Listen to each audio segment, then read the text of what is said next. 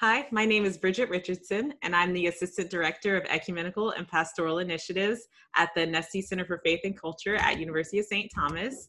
And I'm here with John Graham, President and CEO of the Institute for Spirituality and Health at Texas Medical Center, and Stuart Nelson, Vice President of that same Institute for Spirituality and Health. So thank you both for joining me this morning. Thanks for having us. Absolutely.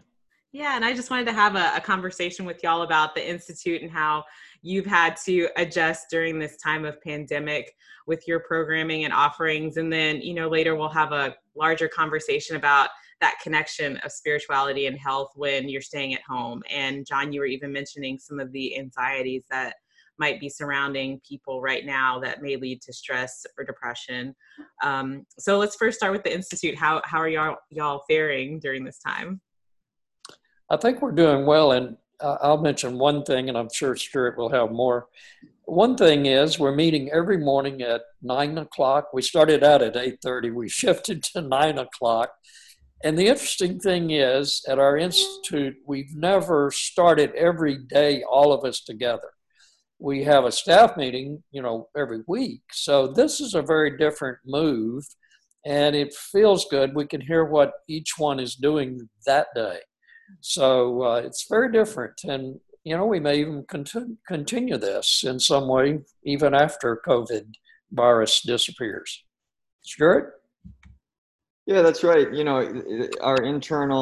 of our internal processes have changed. And I mean, one thing that, definitely is missing is that in person-to-person connection. It is nice to be able to walk into someone's office and say, hey, in the middle of the day. But there has been a lot of ground made up by these daily staff check-ins. I can call John and be on Zoom anytime. In addition to some of those internal things, we've also, switched some of the stuff we're doing externally. We're not having our in-person programs, obviously, but we've found a way to pivot to online presence. So one of the things that John and I can elaborate more on if you want, is some of these mind-body skills groups we've been running, which have been really popular. And then some of the programs we were doing in person, like our retirement group and bereavement group, they've transitioned online. And, John, as somebody who led both them during or, pre and post COVID-19, could probably speak to some of the differences and dynamics and what's gained and lost in the different formats. Yeah, as far as the bereavement group and the retirement group, unfortunately, maybe the numbers dropped in half. Simply, I think some of them don't think they're technically savvy enough to go online. I'm not sure that's the reason, but probably that is true for some of them. But those who have, we have seen a tremendous amount of stress on the life of those, particularly that are bereaved, because they already have lost a loved one. And now they're sitting at home, maybe by themselves, and do not have all the questions that you and I might have with our spouse or friend or partner, they do not have. And they're expressing that anxiety and that stress. The interesting thing about the retirement group, they have many of the same concerns that the bereavement group does. And in fact, it's become almost a similar experience for both of them. So I've enjoyed that, and just being present with them, we hear many positive comments. Thank you, Institute, for doing this, for filling the gap of a very otherwise empty day for us. And they look forward to it. So it's just as they were when we were meeting face to face, they now are doing it, of course, with the online opportunity that we've made available to them. Okay, and how would you speak to that connection of their mental health and making sure that they're connecting with y'all each day or whenever the program happens? Because I like how you said you're filling that gap because they have something to look forward to every day. When people talk about either their depression or anxiety during this time, that's kind of the theme. I have nothing to look forward to. Like, what am I even waking up for? So can you speak to that looking forward to something? Well, I do think that. In fact, depending on their personality, some of them have created a daily agenda and they share it. Others say, I never thought to do that, but so they started doing it. I think many people are picking up practices that they didn't have time to do. They're sewing. They are, in fact, doing craft work that they didn't do. They're reading books, and they're talking back and forth in the meetings as to what they're doing, which encourages the others, and what's exciting. What is frustrating about not being able to go, say, to a store and feel comfortable shopping. The dynamic of being home alone is really worth maybe someone writing a book one day about it. But I'm sure there'll be many publications concerning COVID, and they'll have different slants based on the experience of the people and where they are and what they've lost. I wrote a little article called Lost and Found. We have a lost and found department in department stores, and you go there and you have to identify your item that you lost.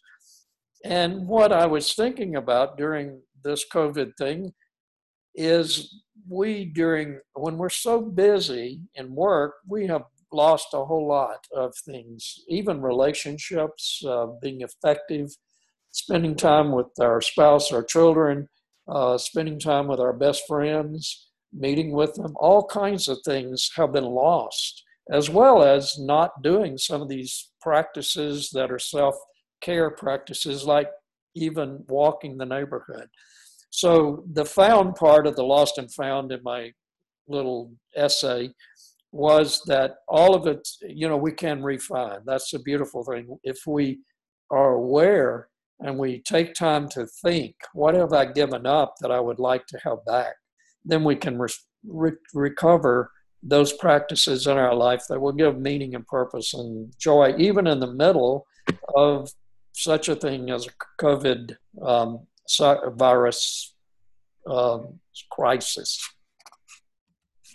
Yeah, and Stuart, do you have any? Yeah, I just, after Hurricane Harvey, we trained 120 individuals in these mind-body skills. We had this grant that allowed us to do that, a couple of grants. And part of the vision for that training was that not only would we mobilize people to help in the wake of Harvey, but we would have this team who could support, psychosocial, spiritual needs in disasters of all kinds into the future.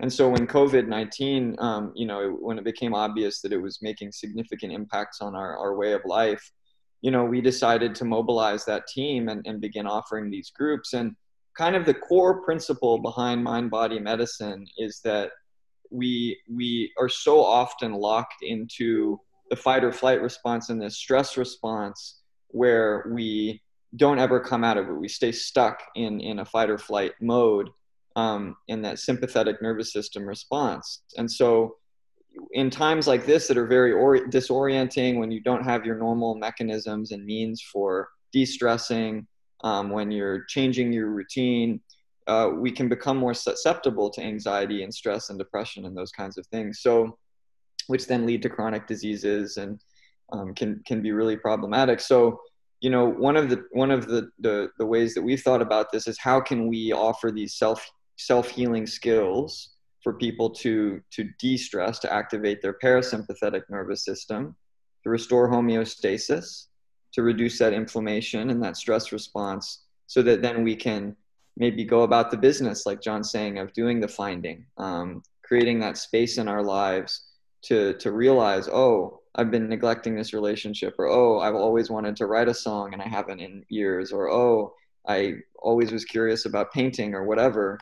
And now I have the time, the space to do that. And I'm not feeling as stressed. So, the groups we've been leading, they've been oversubscribed. We have a waiting list of about 100 people. We're starting more groups, on a regular basis.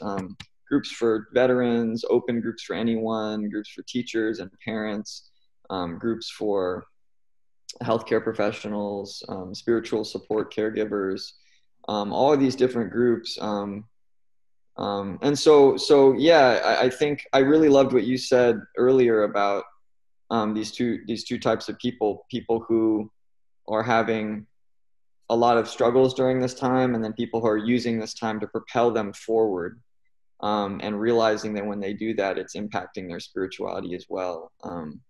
So yeah, those are some of the things we've been doing and some of the ways we've been thinking about the crisis. Yeah, it's so fascinating. It seems like y'all are trying to reach out to both of those two sects of people, the both groups, to help them both come to a deeper understanding spiritually and of their own mental health. So you offer programming and you have these teams that go out. What has been like some of the things that you found? I know, John, you talked about the bereavement groups and the retirement groups, what you're finding in these other groups that have waiting lists. Like, I think it's incredible that there are waiting lists. And I feel like even after coronavirus, your institute may be overrun with people seeking out, guidance on mental health and spirituality. So how are you continuing to do that? I wanted to make one observation. In doing these online for the first time, really, we are having people join the groups from a faraway place, from Wisconsin or Florida or California. So that too may have a great impact on what we do after Corona. I think what we're going to do is get online as much as we can, because we realize our service is really very unique, very unusual, and that it really touches lives wherever anybody might be, of course. You mentioned people that, say, react to this being depressed. Others react to it, great, I'm free to take my new practice and go with it, new hobby. Well, the reason there is such a diverse difference in how people respond, I think, first of all, it has a lot to do with where they are at the time COVID came along. They may have some form of depression or mental illness that from time to time they are dealing with. Well, certainly the stress of this experience will make that more likely that they would choose that way. Where someone who maybe is much healthier mentally and alert and emotionally may choose a different route and be excited about the freedom that they experience.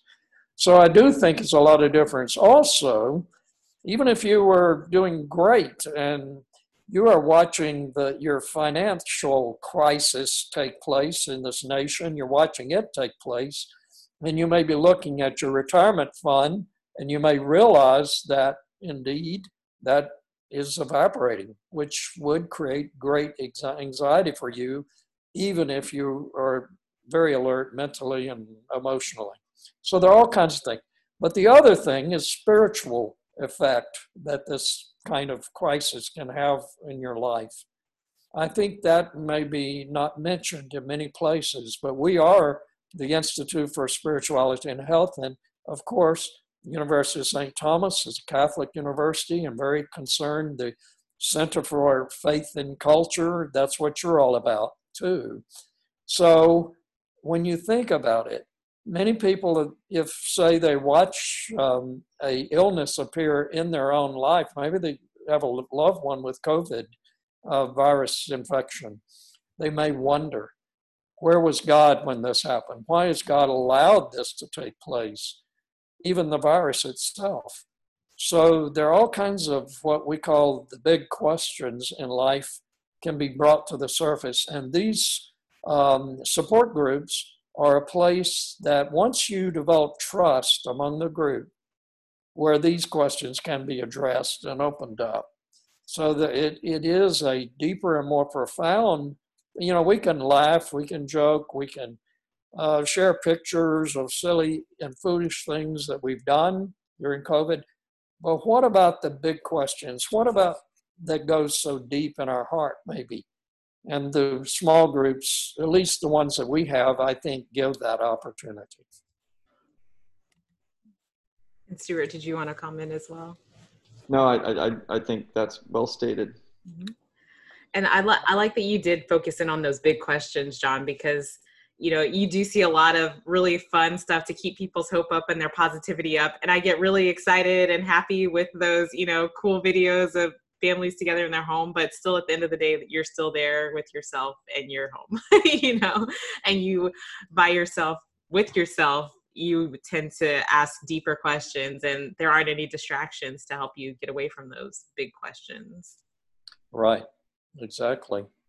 And, we use kind of open-ended questions in order to help people really ponder those big questions. Like we may ask, in the past, when you went through a difficult time, where did you find strength to get past it?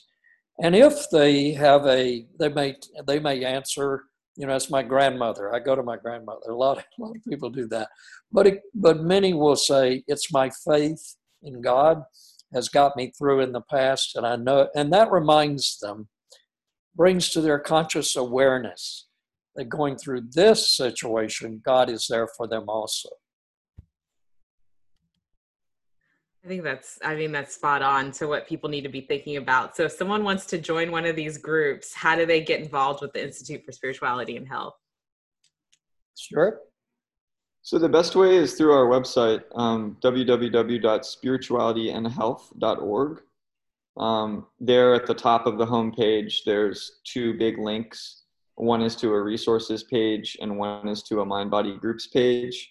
Also on that page are listed the bereavement group and the retirement group as well. You just can explore the website and find all of these different offerings, and maybe more that you didn't even come to see. So the main place to go is spiritualityandhealth.org.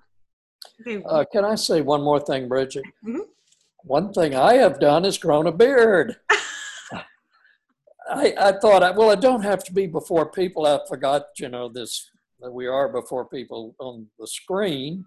Yeah. But it has given me the opportunity to grow a beard, which I wanted to do for a long time. There you go. And has that been a fun and life-giving experience for you? Oh, yeah. And people, recognize it and say, you're growing a beard. Yeah. So it's fun. Oh, I love that.